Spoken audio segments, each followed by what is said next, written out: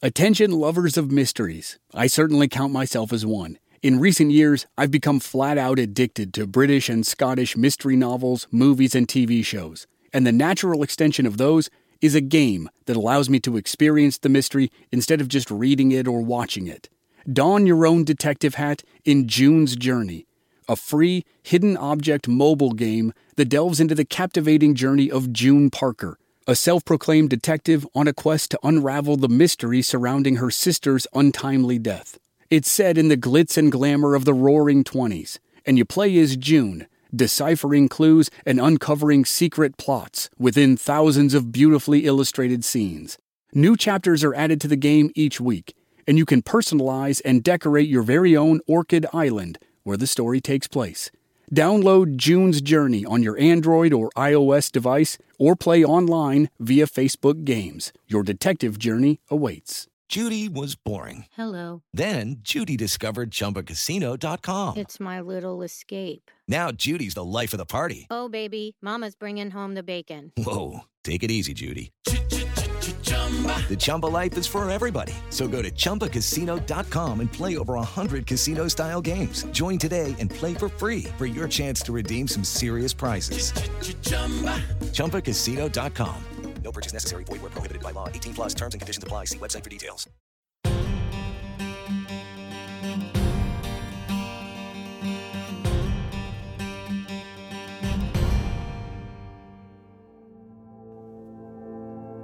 In the fall of 1777, while battle raged in Saratoga, New York, the war was heating up 270 miles south in Pennsylvania. At the time, the city of Philadelphia was the political center of the American colonies. In September 1777, 1 week after the First Battle of Saratoga, Philadelphia fell into British hands. General George Washington lost 2 battles in a row outside Philadelphia, and when he was forced to retreat, the British took the city with relative ease. They held Philadelphia for about 8 months, until mid-June of 1778. That was when British troops in Philadelphia learned the Americans had won at Saratoga, thanks in no small part to Benedict Arnold. The British recognized the danger of the French potentially joining the Americans, so the British decided it was time to leave town. The transfer of the city back to the Americans was bloodless, and as the British marched out, Benedict Arnold marched in. George Washington needed a trustworthy man to run the city, so he appointed Arnold military governor of Philadelphia. Arnold had been wounded in the leg during the battles at Saratoga, and he needed time to recover before he could again lead men in combat.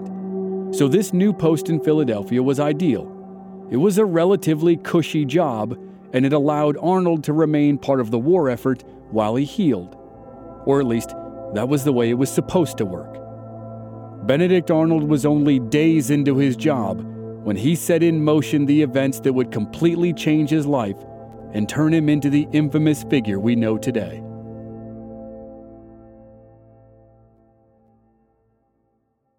Shout out to Claritin for supporting this episode and providing us with samples, especially in the spring when the pollen from desert plants here in Arizona is off the charts. I get all the classic symptoms: coughing, sneezing, runny nose, itchy eyes, and a pressure buildup in my head. The works.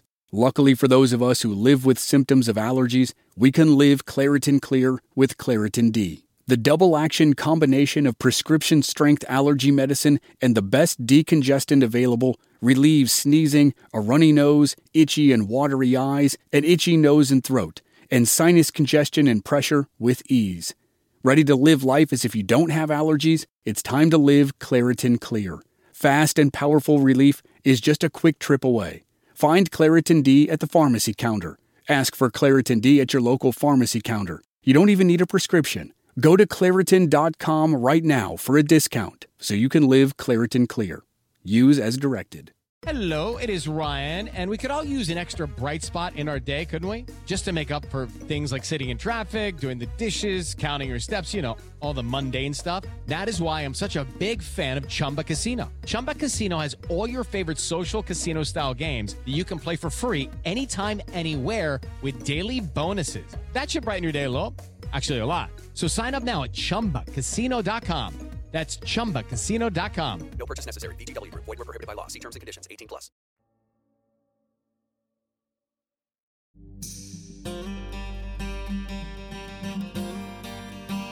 From Black Barrel Media, this is Infamous America.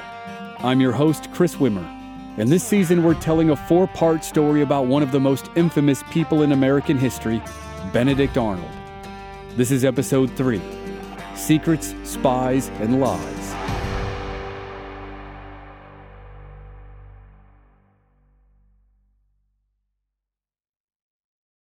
Arnold's time in the military cost him a great deal. He sunk his own money into the war effort, and it was only partially reimbursed by Congress. The war hurt the shipping industry badly, and Arnold's merchant business suffered as a result. By the time George Washington appointed Arnold to govern Philadelphia, Arnold was nearly broke.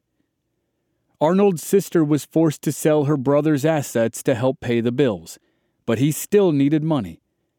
That's when he undertook deals that were not explicitly illegal, but they hurt his reputation while in office and led him down the road to treason.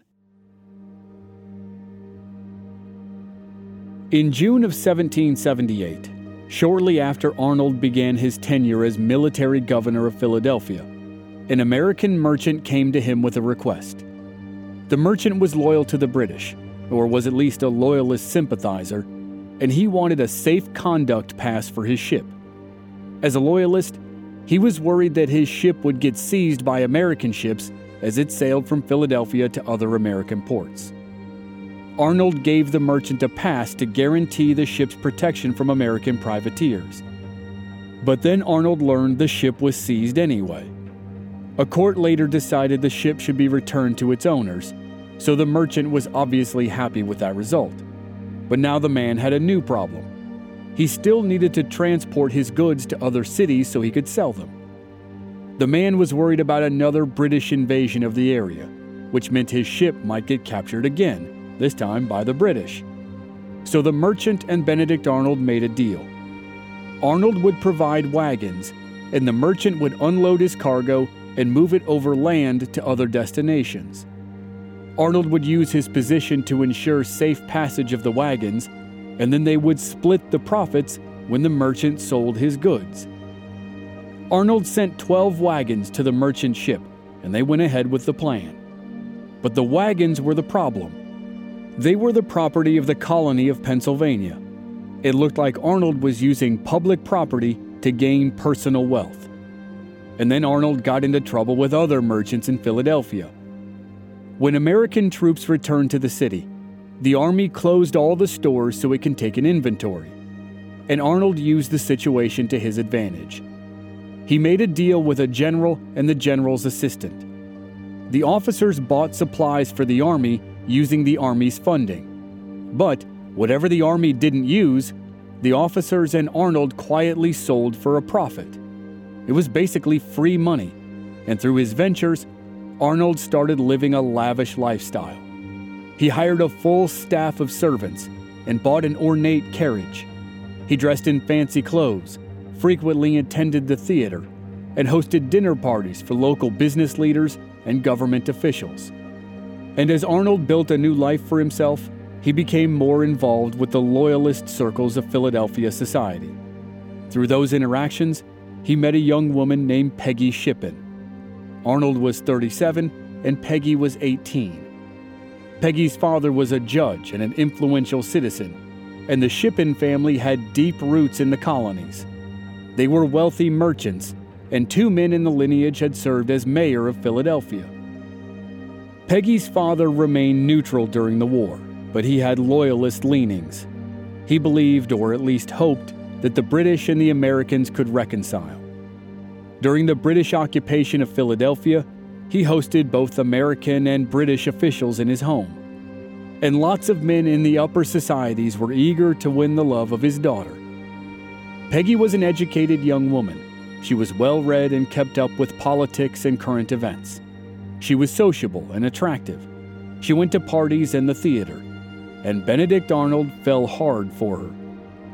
Shortly after meeting her, And just months into his tenure as the governor of Philadelphia, Arnold wrote her a letter declaring his passion.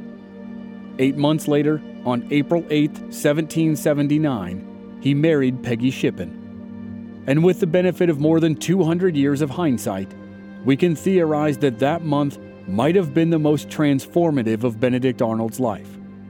At the same time he was marrying Peggy Shippen, he was on the eve of defending himself in a court-martial about his potentially illegal money-making schemes. And, for the first time, he started communicating with the chief of spies for the British Army.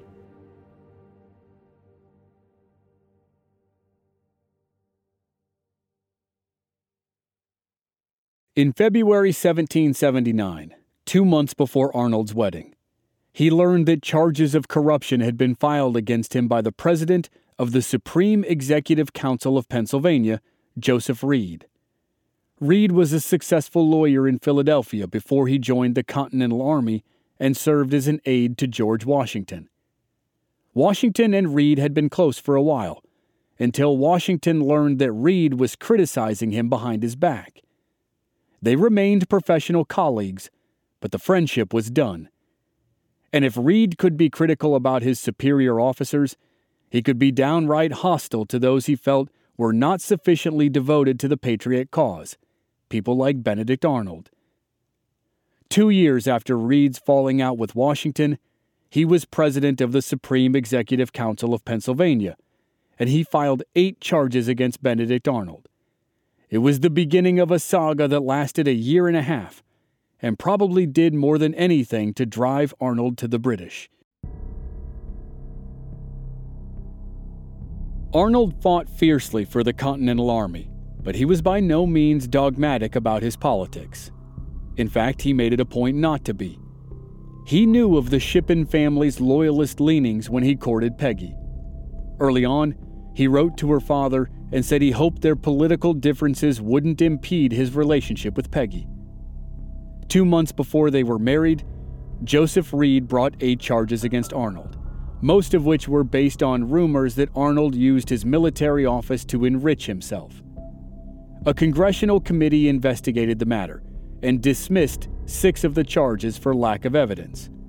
But Reed was fanatical and tenacious.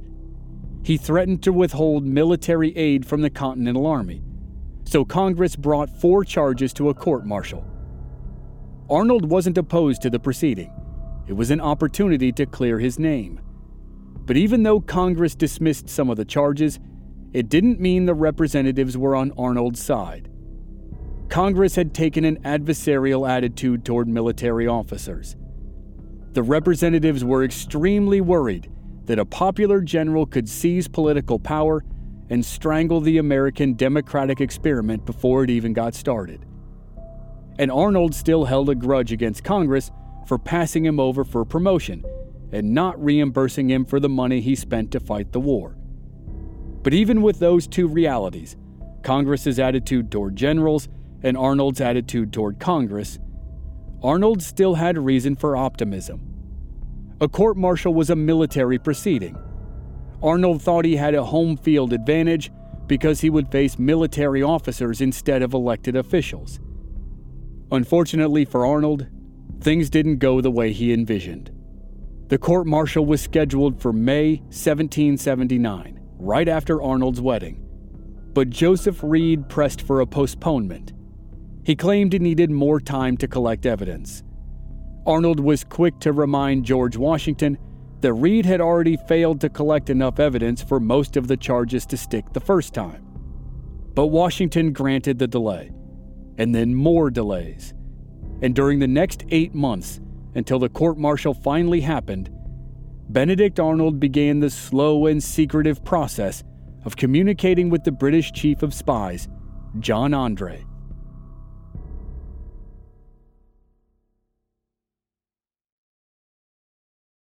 John Andre had a loose connection to Benedict Arnold, though probably neither knew it in their earliest days of communication.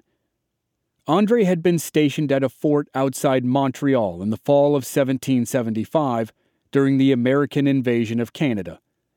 Benedict Arnold led a column that slogged through the wilderness toward Quebec and Richard Montgomery led a column toward Montreal. Montgomery captured the fort where John Andre was stationed right before he, Montgomery, captured Montreal. Andre was taken prisoner and sent to Pennsylvania for internment. He was freed about a year later, toward the end of 1776, and then he moved to Philadelphia during the British occupation of the city. Andre left Philadelphia with British forces in June 1778, right before Benedict Arnold became military governor. Prior to Arnold's arrival, while the British still controlled Philadelphia, John Andre became a local celebrity. He lived in Benjamin Franklin's vacated home and was known for his love of the arts. He socialized with Americans who were loyal to the British crown, and that's how he met Peggy Shippen, the future wife of Benedict Arnold. John Andre took Peggy to the theater, spent time in the Shippen home, and became a close acquaintance of the family. But then the Americans reclaimed Philadelphia, and Andre fled to British-held New York City. A little less than a year later, in April 1779, while Benedict Arnold was marrying Peggy Shippen, John Andre became the chief of spies for the British Army. By that time, Benedict Arnold was already disillusioned. He'd fought patriotically for the American cause, but he'd suffered slights from the Army and the Congress, and now he was about to face a court-martial a few days after his wedding. The conduit between Benedict Arnold and John Andre developed quickly. Arnold's marriage to Peggy drew him further into Loyalist circles, and it's likely the Shippen family recommended an introduction to the Loyalist merchant who became a messenger between Arnold and Andre. Arnold met the merchant in May of 1779, after his court-martial was postponed for the first time. The two men talked about politics, and over the course of the conversation, Arnold made it clear that he was curious about defecting to the British. In particular, he wanted to know how much he'd be paid. After the meeting, the merchant went to New York and spoke to John Andre. Andre told the British commanding general about Arnold's offer to defect. Over the next few months, Arnold and Andre secretly traded letters, using the merchant and Arnold's wife Peggy as couriers. The letters were encrypted, either written in invisible ink or in coded language, or in a more complex code that required a separate book as a cipher. So over the course of 1779, while the court-martial was delayed, Benedict Arnold secretly negotiated with the British High Command. Arnold said his defection depended on two things. First, he wanted to know if the British were committed to staying in America. Second, he wanted to know how much the British would pay for his information. John Andre answered both questions. He told Arnold that the British were fully committed to staying in America. They were simply waiting for reinforcements to arrive from overseas. And if Arnold's action and information helped the British defeat a large section of the American army, Arnold would be handsomely rewarded. Benedict Arnold accepted the deal. He was now a British spy. But it wasn't a huge celebratory event for either Arnold or the British. Arnold didn't trust the British commanders, and the commanders didn't really like Arnold. This was a business relationship, and as such, Arnold reminded his handlers that he was risking a lot to help them, possibly his own life, and he wanted to know precisely what he could expect in return. But he continued to receive only vague assurances that he would be compensated. Sometime after July 1779, communication broke down. Arnold went dark for about 2 months. As summer passed into early autumn, the British must have been wondering about the allegiance of their newest spy. And Benedict Arnold might have been wondering if he was actually going to go through with this. The much-delayed court-martial was now drawing near. The result would humiliate Arnold. But he made his decision about the British long before he felt one final sting from the American Congress and the Army. It's time for today's Lucky Land horoscope with Victoria Cash. Life's gotten mundane, so shake up the daily routine and be adventurous with a trip to Lucky Land. You know what they say, your chance to win starts with a spin. So go to LuckyLandSlots.com to play over 100 social casino-style games for free for your chance to redeem some serious prizes. Get lucky today at LuckyLandSlots.com. Available to players in the U.S., excluding Washington and Michigan. No purchase necessary. VGW Group. Void where prohibited by law. 18+. Terms and conditions apply. It's time for today's Lucky Land horoscope with Victoria Cash. Life's gotten mundane, so shake up the daily routine and be adventurous with a trip to Lucky Land. You know what they say, your chance to win starts with a spin. So go to LuckyLandSlots.com to play over 100 social casino-style games for free for your chance to redeem some serious prizes. Get lucky today at LuckyLandSlots.com. Available to players in the U.S., excluding Washington and Michigan. No purchase necessary. VGW Group. Void where prohibited by law. 18+. Terms and conditions apply. The court-martial finally happened in December 1779, a full year after Joseph Reed originally filed 8 charges against Benedict Arnold. In the end, it all came down to 2 charges. The first was that Arnold gave a safe conduct pass to a ship that was owned by men with loyalist leanings. Arnold defended himself by saying the ship posed no danger to the Americans. The second was the related charge that he used public wagons to move private property that was then sold to put money into his own pocket. Arnold responded by saying he had offered to pay for the use of the wagons himself, and they weren't being used anyway. It wasn't like he had taken them away from an important military campaign. But Arnold's defenses didn't work, and the new year started in humiliating fashion. In January 1780, the military court recommended to Congress that Arnold receive an official reprimand from General George Washington. That February, Congress approved. 2 months later, on April 6, 1780, George Washington wrote an official reprimand of Benedict Arnold. Washington called it reprehensible that Arnold gave a safe conduct pass to a ship owned by loyalists, and it was imprudent and improper for Arnold to use the Pennsylvania wagons to move goods off the ship. Arnold was stunned. He'd spent years sinking treasure, blood, and time into the Revolution. He had ably and eagerly gone where he was commanded, and his presence was a decisive factor in battles like Saratoga and Lake Champlain. And now he received an official reprimand. But this seems to show some of the complexity of Benedict Arnold. Even as he felt the pain of a public rebuke by the commanding general of the American Army, he was working with the British to sabotage the American war effort. After Arnold cut off communication with the British for a couple months, he resurfaced through his wife Peggy. British spy chief John Andre sent her a communication to ask about the status of Arnold's defection. Peggy replied on behalf of her husband. He was still in. And in December 1779, while Arnold was defending himself in the court-martial, he gave the British new information. He previously told them that the American base in Charleston, South Carolina, was poorly provisioned. Now, in December, he said that was still the case, and the base could probably be taken with ease. With that knowledge, the British began the siege of Charleston in March 1780, right before Arnold received the official reprimand from George Washington. The British Army blocked all nearby escape routes and bombarded the city until May, when the Continental Army was forced to surrender. The British now had a key port city in the American South, and it was largely thanks to Arnold's information. As Charleston was falling, George Washington was trying to backpedal a little bit, in private, from his official reprimand.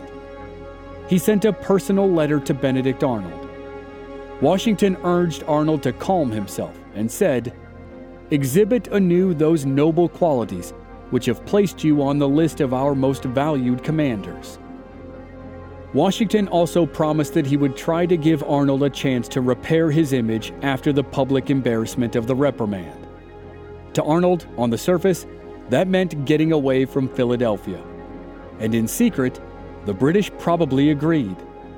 There was only so much Arnold could do as a kind of military politician. The British needed victories on the battlefield, and it just so happened that around the same time as the official reprimand, Arnold was approached about potentially commanding a valuable fort that many referred to as the key to the continent. There was a fort on the Hudson River that protected a sharp curve in the waterway. Benedict Arnold began orchestrating an effort to sabotage West Point.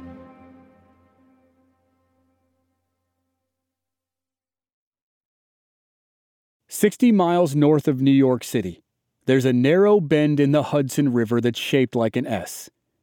Ships had to slow down to pass through the area, which made them vulnerable. But the river also ran all the way to the Atlantic Ocean, which made it valuable. If the British controlled the river, they could cut off the northern colonies from the southern colonies. So the Americans were determined to hold the river. To do so, they built a series of forts along the waterway, and the most important was West Point, which meant the British wanted it badly. The British made a move in that direction in May of 1779, while Benedict Arnold was beginning his secret discussions with John Andre. British troops marched up the Hudson River and captured 2 outposts that were just 10 miles south of West Point. The Americans quickly retook them, but it was a scary wake-up call. The British didn't have the manpower to make it all the way to West Point, but they came really close. And coincidentally, those movements by the British caused some of the delay of Arnold's court-martial. The officers who were supposed to participate in the court-martial had to rush away to rescue the forts on the Hudson. So in the spring of 1780, after months of deterioration between Benedict Arnold and American leaders, the British now had a chance to take West Point from the inside. It was a bit of a long shot, but it was possible. The British wanted intelligence and the plans to the fort, and ultimately its surrender. So Arnold focused his attention on becoming the commander of West Point. But he couldn't just ask George Washington for the job. First, Arnold needed to get General Philip Schuyler on board. Schuyler had been the commander of the North Department early in the conflict, and was now serving on a congressional committee for matters related to the war. Schuyler promised to talk to Washington. A month passed, but Arnold heard nothing from Schuyler. Then in June 1780, Schuyler reported that Washington still held Arnold in high regard. The commander-in-chief said he would consider Arnold's request. Arnold viewed the communication as a strong sign, and he wasted no time putting plans in motion. He was about to pass the point of no return. He started preparing to move all his assets to London. He took a trip to West Point to inspect the fort. He eagerly wrote to British spy chief John Andre that he would soon be in command of the garrison. But Arnold also stressed that before he took any real tactical steps, he had to settle the matter of his compensation. Until now, Arnold had provided his services practically free of charge. He hadn't exactly been given a choice, which was no doubt frustrating, but he had been patient nonetheless. Now his patience was gone. If Arnold became the commander at West Point, he knew his duties to the British would go far beyond passing information. He would have to actively sabotage the Continental Army. Before he took that step, he needed to finalize his deal with the British. In the event that Arnold could deliver West Point, he wanted 20,000 pounds. It's difficult to calculate what that would be today in US dollars, but it would be hundreds of thousands, if not more than $1 million. In addition, Arnold stated that because this plan posed such a danger to his family, he wanted 10,000 pounds in the event that it failed. He also wanted the first 1,000 in advance because, shortly after his court-martial, he was investigated by Congress yet again and fined 1,000 pounds for unaccounted expenses from his failed invasion of Quebec 5 years earlier. Arnold sent his requests to the British High Command, and now he waited for a reply. While he waited, he learned that his job at West Point was nowhere near a done deal, All his plans were in jeopardy when George Washington summoned him to an urgent meeting. Washington had learned that the British overall commander, with whom Arnold was secretly negotiating, left New York City on an expedition. Washington wanted to take advantage of the commander's absence. He wanted to attack and retake New York, and he wanted Arnold to lead the left wing of the assault. Arnold was distraught. He was already in so deep with the British that he fell silent when Washington gave him the news. Washington grew concerned. Before the conversation began about a role at West Point, Arnold had said that he wanted to return to active duty. He'd lobbied for a position in the Navy because his injured leg might not hold up to the strain of leading troops on a battlefield. So Washington almost certainly expected a jubilant reaction. Arnold now had the perfect chance to get back to active duty and repair his public image. Sure, the opportunity was with the Army instead of the Navy, but it was also a chance for more glory. Arnold turned down the position. He claimed his leg wasn't healed enough for him to command an army in the field. But Washington was unmoved.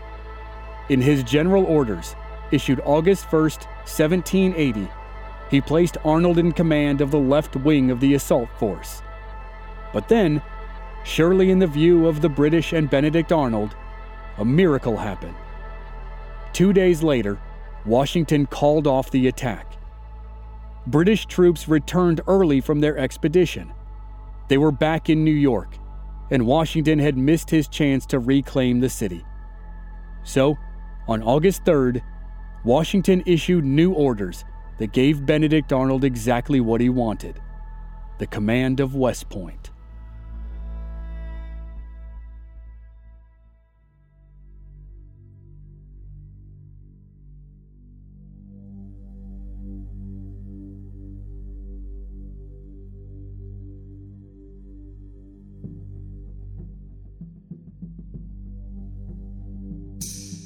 Next time on Infamous America, Benedict Arnold defects to the British.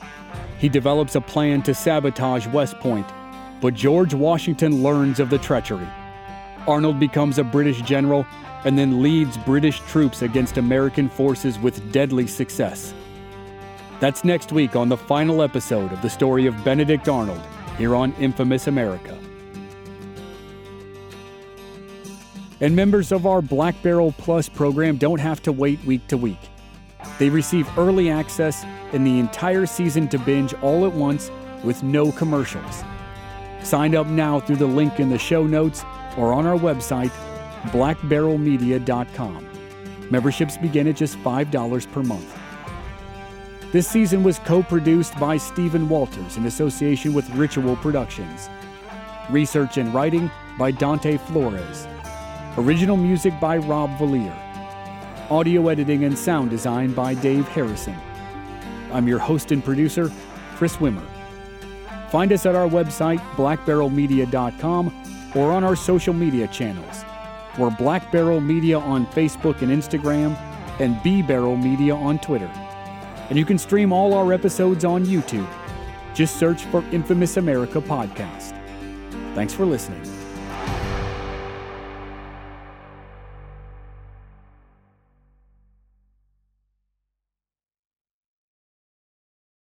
It's time for today's Lucky Land horoscope with Victoria Cash. Life's gotten mundane, so shake up the daily routine and be adventurous with a trip to Lucky Land. You know what they say, your chance to win starts with a spin. So go to LuckyLandSlots.com to play over 100 social casino-style games for free for your chance to redeem some serious prizes. Get lucky today at LuckyLandSlots.com. Available to players in the U.S., excluding Washington and Michigan. No purchase necessary. VGW Group. Void where prohibited by law. 18 plus. Terms and conditions apply. With the Lucky Land Slots, you can get lucky just about anywhere. This is your captain speaking. We've got clear runway and the weather's fine, but we're just going to circle up here a while and get lucky. No, nothing like that. It's just these cash prizes add up quick. So I suggest you sit back, keep your tray table upright, and start getting lucky. Play for free at LuckyLandSlots.com. Are you feeling lucky? No purchase necessary. Void where prohibited by law. 18 plus terms and conditions apply. See website for details. With Lucky Land Slots, you can get lucky just about anywhere. Dearly beloved, we are gathered here today to... Has anyone seen the bride and groom? Sorry, we're here. We were getting lucky in the limo and we lost track of time. No, Lucky Land Casino, with cash prizes that add up quicker than a guest registry. In that case, I pronounce you lucky. Play for free at LuckyLandSlots.com. Daily bonuses are waiting. No purchase necessary. Void where prohibited by law. 18+. Terms and conditions apply. See website for details. Hello, it is Ryan, and we could all use an extra bright spot in our day, couldn't we? Just to make up for things like sitting in traffic, doing the dishes, counting your steps, you know, all the mundane stuff. That is why I'm such a big fan of Chumba Casino. Chumba Casino has all your favorite social casino-style games that you can play for free anytime, anywhere with daily bonuses. That should brighten your day a little. Actually, a lot. So sign up now at ChumbaCasino.com. That's ChumbaCasino.com. No purchase necessary. VGW Group. Void where prohibited by law. See terms and conditions. 18+.